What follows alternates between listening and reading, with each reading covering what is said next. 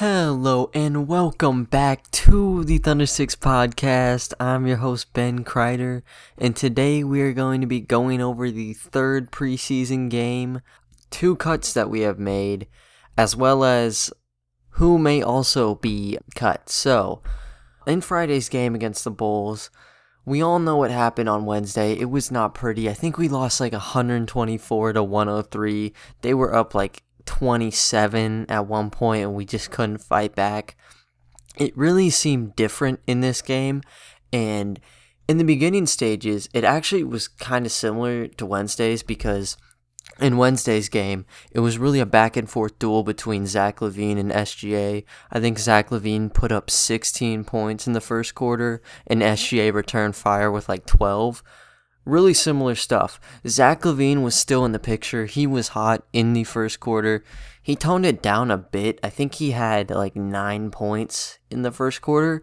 Al Horford had 11 of his own. So Al Horford was going crazy. Al Horford dropped those 11 points in the first 8 minutes of the game. He was stretching the floor out.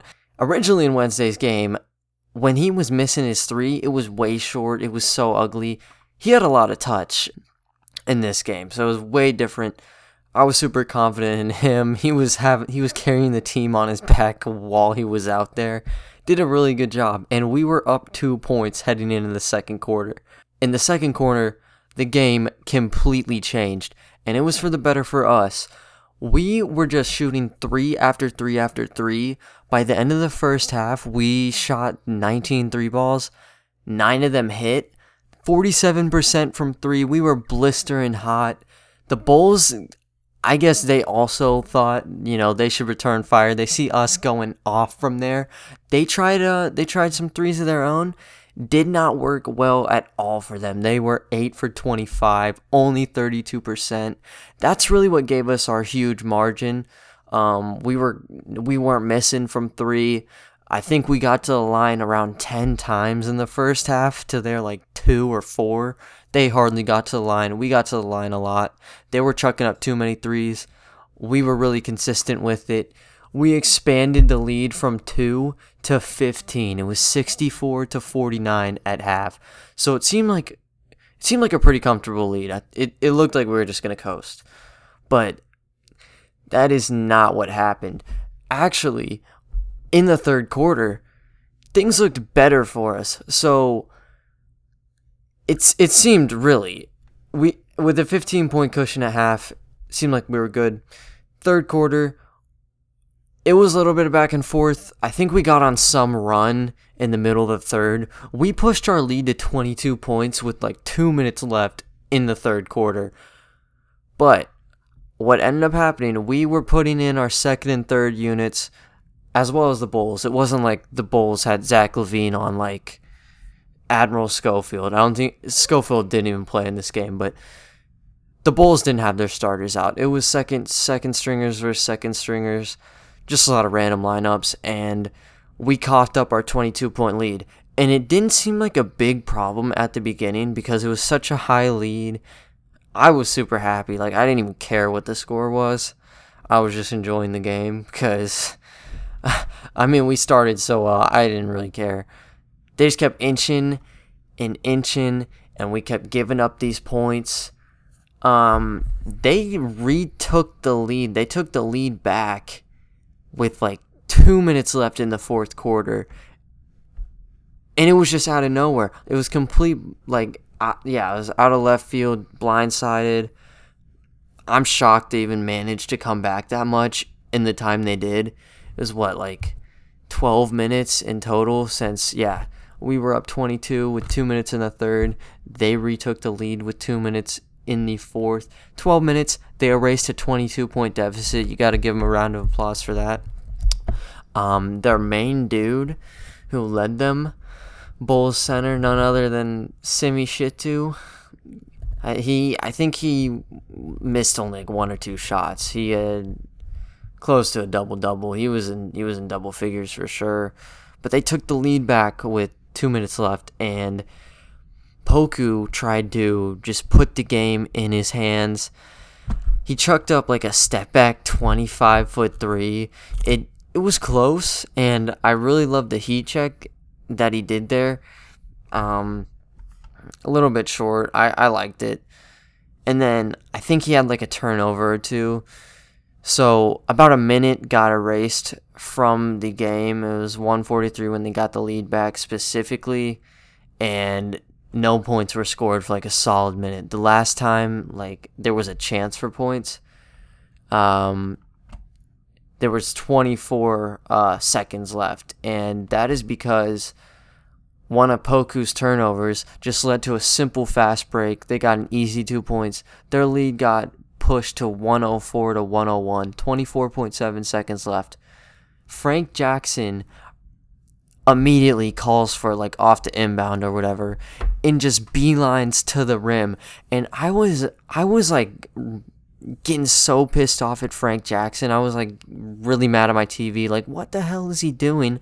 Why would you be driving in for a layup? You're down 3. You clearly need a 3. I don't know why he'd be driving in. He misses it, but there's a super late call. So he got 2 free throws.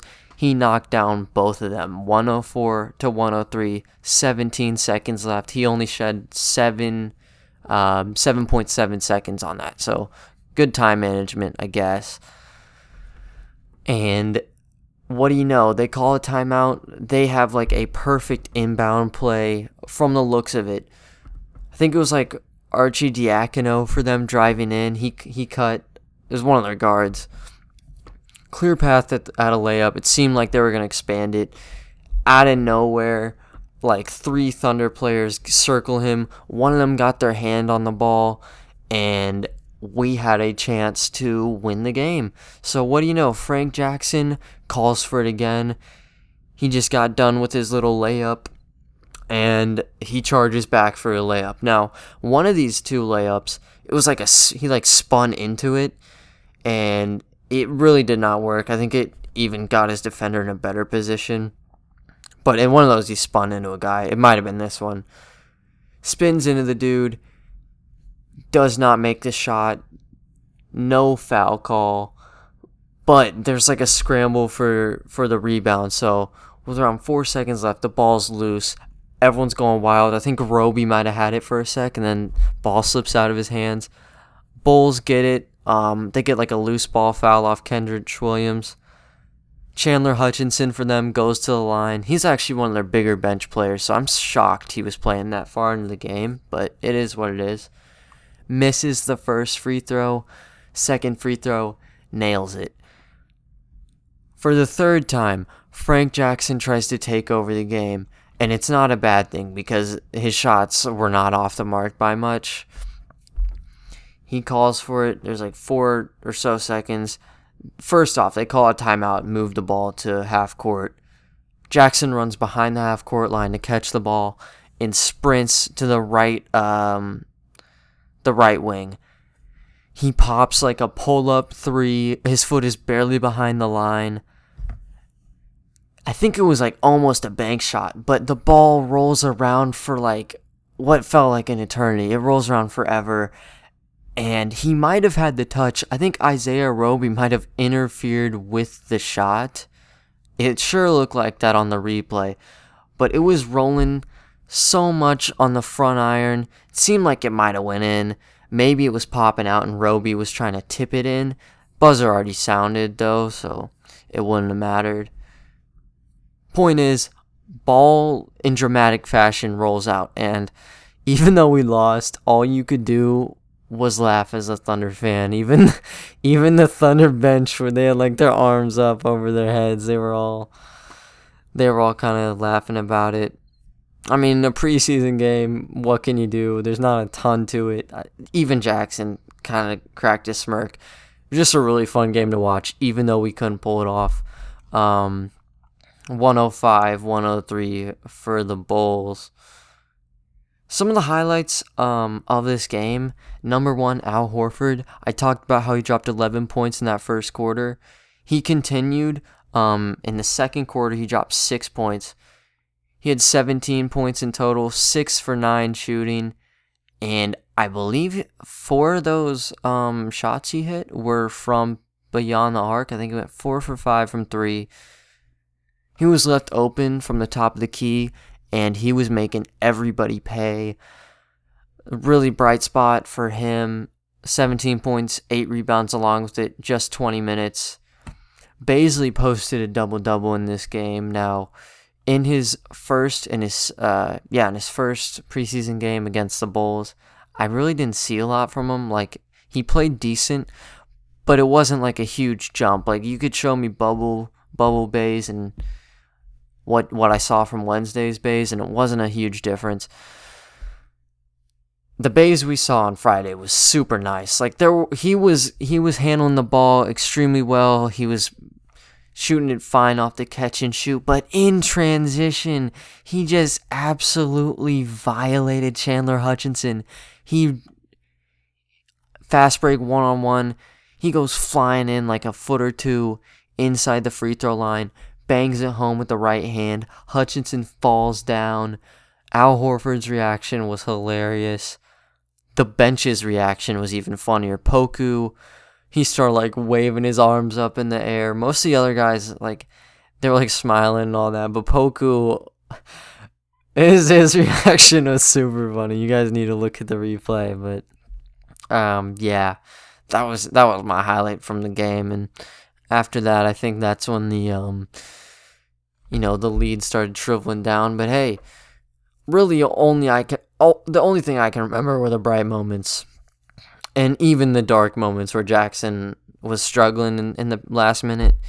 It's fine. I still think it was a great learning experience, and you really can't teach. You really can't teach, and these players can't learn from the practice experiences where there's the 2-minute drills.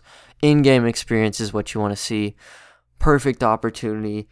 All the bench guys, I'm not sure how often they've been in these spots, like in their NBA careers or professional careers, but they got a nice taste of it here, and I think it's going to be really beneficial for them. So, despite losing, a lot of good stuff to learn from that game. Now, about immediately after this game, I'd say an hour or two later, the Thunder announced that they were waiving Admiral Schofield and TJ Leaf.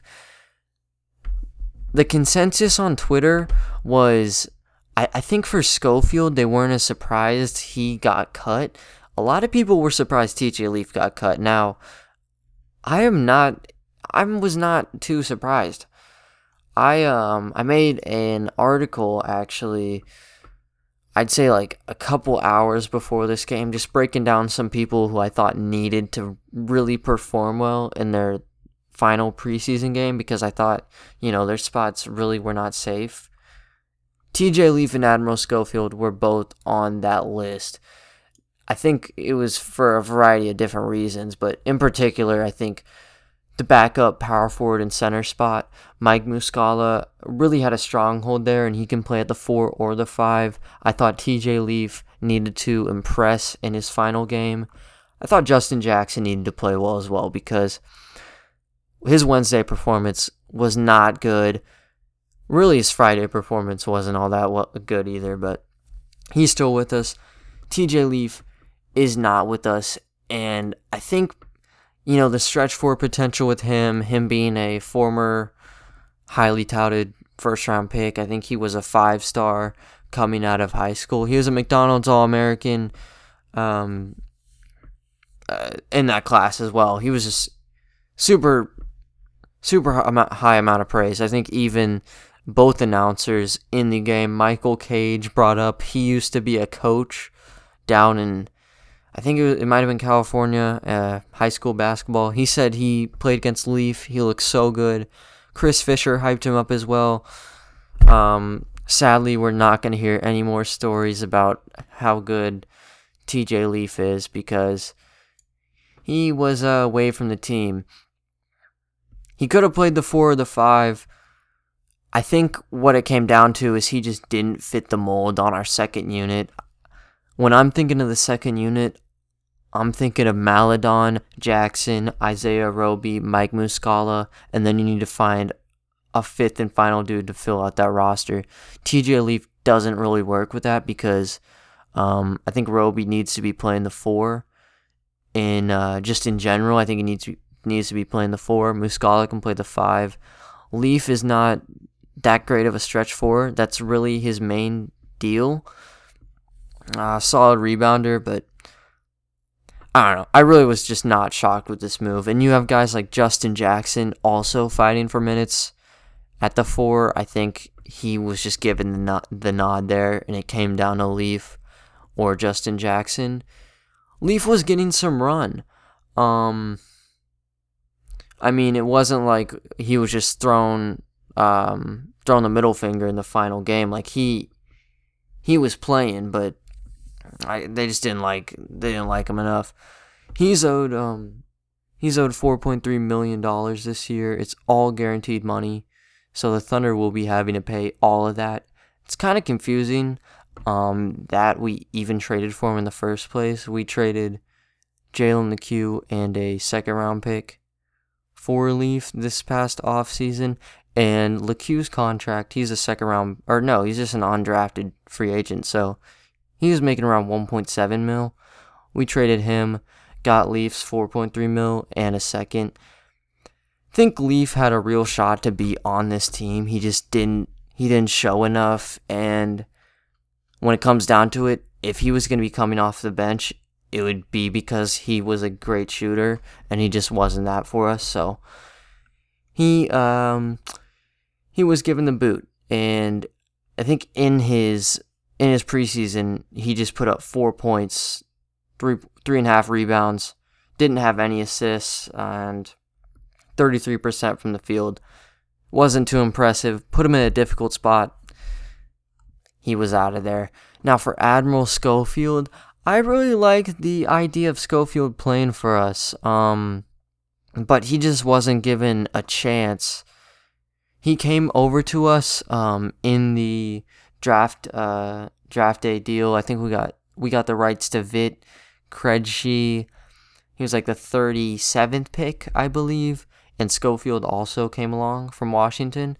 And we gave up our 53rd pick, Cassius Winston, and a future second.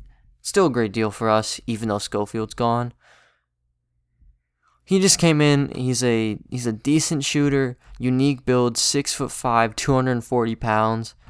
I personally saw him as like a Lou Dort, like shooting guard, small forward. NBA.com and really everywhere has him as a power forward. So I guess technically he's more of a 3 or a 4. So I don't know. I just thought he was more of a guard. In his preseason games, he did not play well. He didn't even play in the third game with us. So I guess it was kind of already determined at that point what his fate would be with the team. In his 2 games that he did end up playing, he was out there 26 minutes, super passive.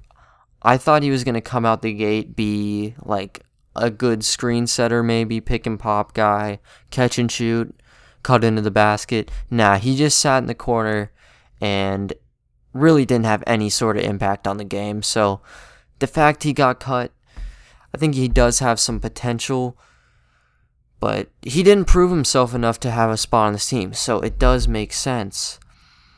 I think both Schofield and Leaf, though, have a shot to be signed to a team and be picked off the waivers.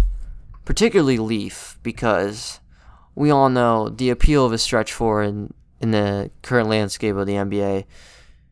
Super high. Everybody wants a stretch 4, and maybe you want to take a flyer on Leaf again. It didn't work in Indiana. He wasn't that great with us, but he only played 3 games, so is that enough to base his whole season off of? Absolutely not. I think there's going to be some teams calling Leaf. Schofield, maybe also him as well. People thought maybe a G League situation for him. We can't keep him or Leaf on the G League. We have so much guaranteed money. The only guys that we can keep, to my knowledge, on our G League are the people we signed on Exhibit 10 deals this past month. So off the top of my head, I guess, Antonius Cleveland and Melvin Frazier Jr. are the main 2. There might have been some other guys we signed to Exhibit 10s. Chasson Randall was thrown out there, but I don't know how true that is, that he's on with us for an Exhibit 10. I just know Antonius Cleveland and Melvin Frazier, we do have the rights to. Leaf and Schofield, we do not. So, bare minimum, Schofield's going to be playing in the G League with someone. Think I could see him in the NBA. TJ Leaf will have his name called some point into the season. Now, even with those two moves, we still have 16 players on NBA scale contracts. We need to narrow it to 15. And I made an article actually yesterday on just some players who I thought may be fighting for that last potential roster spot. If you want to see the full in-depth article, it's Kyle Singler for MVP.com. I know the name's a little weird, but trust me, it's great. I've been working on it super duper hard. Got some game breakdowns from, I believe, Saturday's game. Just have team news. And then you got articles like this. And I just kind of broke down our roster and who may just be on the chopping block. And just from first glance, we have a lot of point guards. We have SGA, George Hill, Teo Maledon, Ty Jerome, and Frank Jackson. I see him more as a shooting guard, but he technically is a point guard as well. So you may just expand it to 5 point guards. Shooting guard, you have Dort, Diallo, Jackson again. He has a little bit of a question mark to him. Small forward, Trevor Ariza, Darius Miller, Roby, and Kendrick Williams. Power forward, we have Bazley, Poku, and Justin Jackson. And at center, we have Horford and Muscala. First glance, power forwards and centers, they seem like they're all locked up. Jackson did not play that well in the preseason, but seems like they're confident they can build up some of his skills from 3. He's really just a stretch 4. He tried doing a lot of floaters in the preseason, and I talked about this in the last podcast. They were not good, and I don't want to see Justin Jackson doing that ever again. He still did it in Friday's game, not as much. He kind of stopped himself in his first couple minutes from doing it, but he kind of relapsed, and he just had to get a couple in there, you know. And I don't think any of them went in, but hey, you like to see the effort there. He's trying to do stuff on the inside and the outside, so it is what it is. I think Bazley, Poku, Jackson, Horford, and Muscala, they're all good. SGA, Hill, Maledon, they're good. Dort, Diallo, Jackson, good. Roby, I'd say he's good as well. That leaves a couple of names, and the main 3 that I highlighted in this article were Kendrick Williams, Trevor Ariza, and Ty Jerome. Now, with Kendrick Williams, I really liked him in the preseason. We got him in that Steven Adams trade a while ago. We got Darius Miller, we got him, Zylan Cheatham, who's gone, and Joshua Gray, who's also gone. I thought Williams was going to be like an easy cut. I've done multiple roster projections before, and I've always had Kendrick Williams as like one of the first dudes gone, but I've loved what I've seen. He's 26, so the timeline doesn't match up perfectly, but he's on a really good deal. He's on a minimum. I think it's around 1.6 to 1.7 million he'll be making this year. That is guaranteed. He has 2 other years.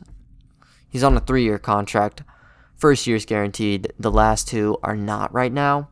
But just coming off the bench as a decent role player, he does his job just fine. He's an all-around guy, really a glue guy. You put him at 3 or the 4. In our preseason games, he was averaging 2.6 points. The shooting percentages were not that great. It was only 2 for 11 on shooting.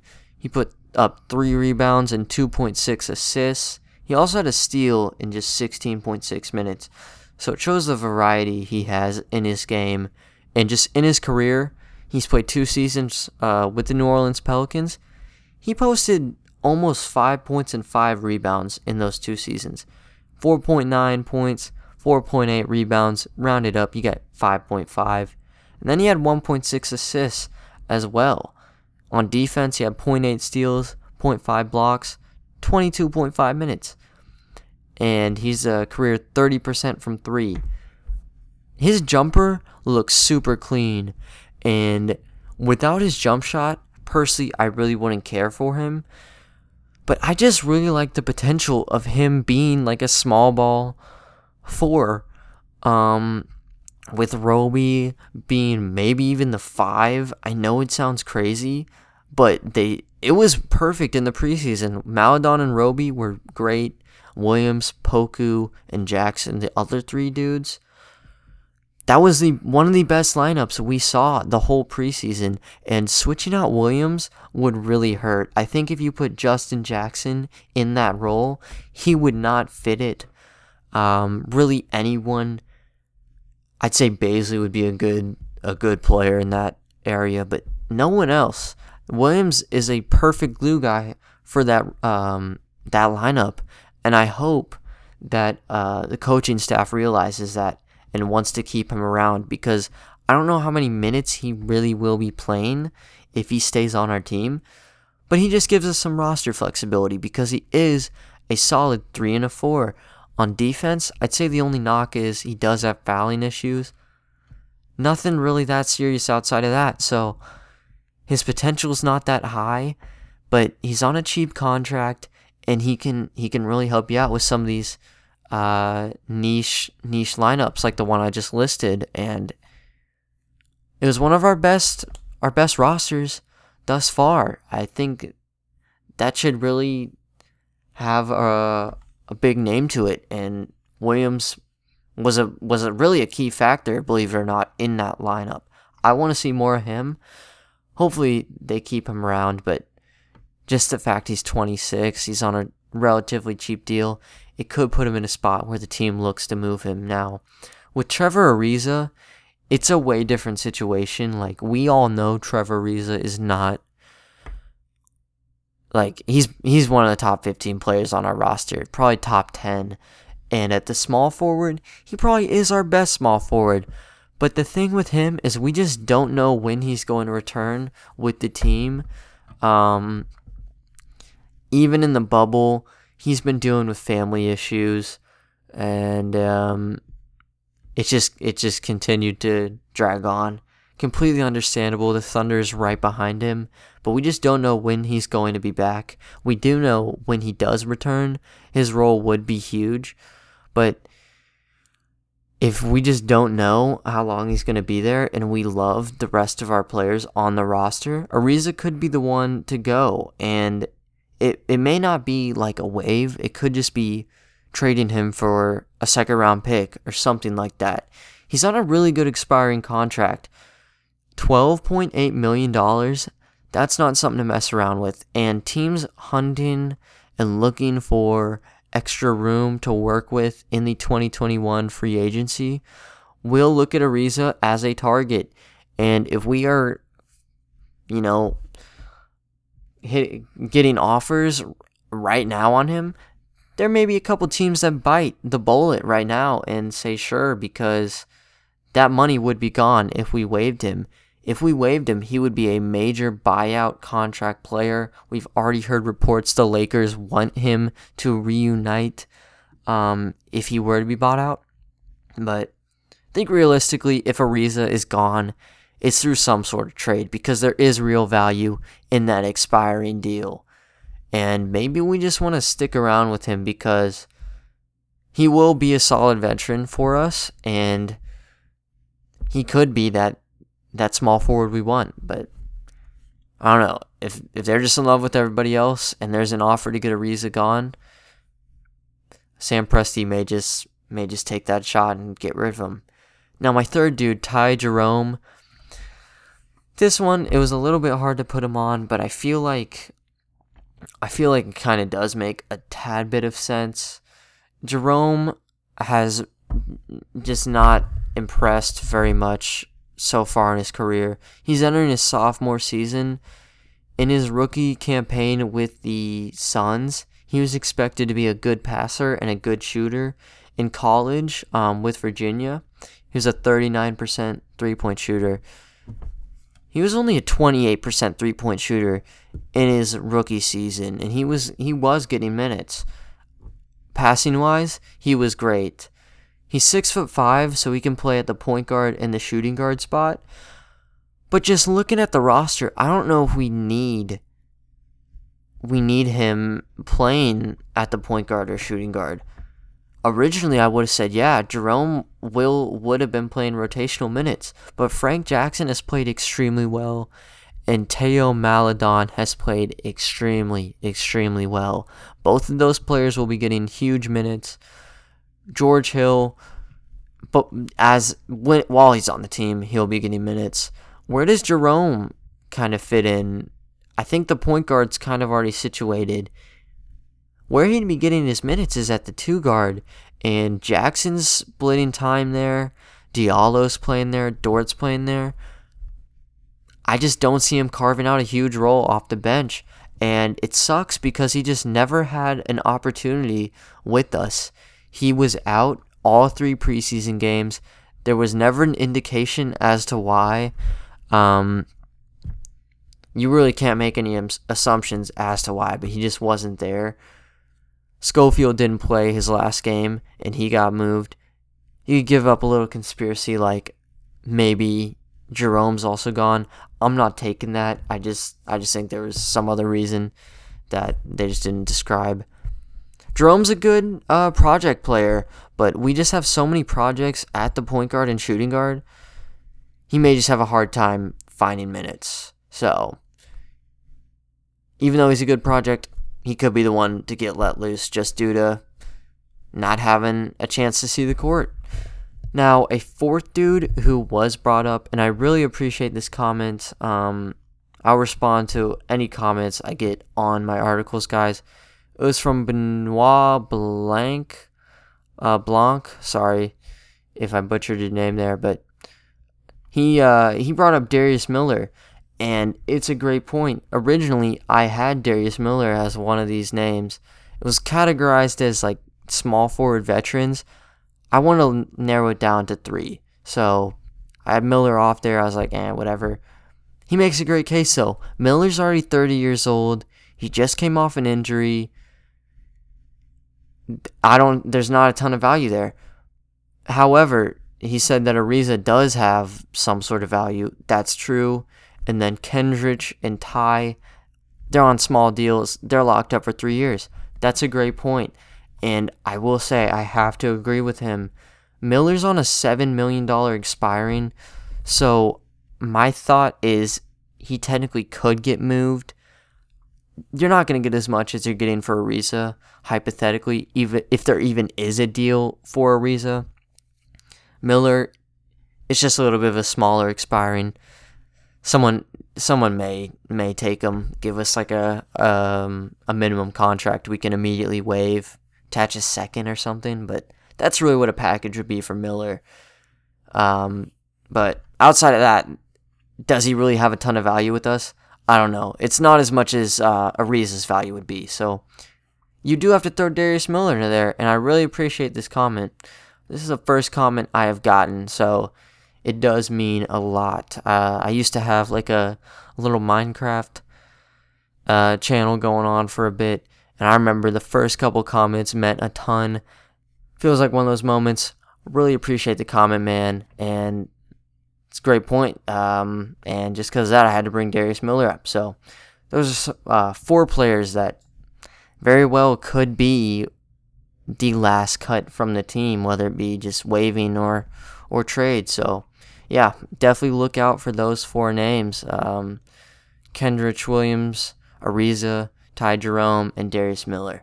Anyways, guys, thank you for listening to the podcast. I will try to get another one out to you guys soon.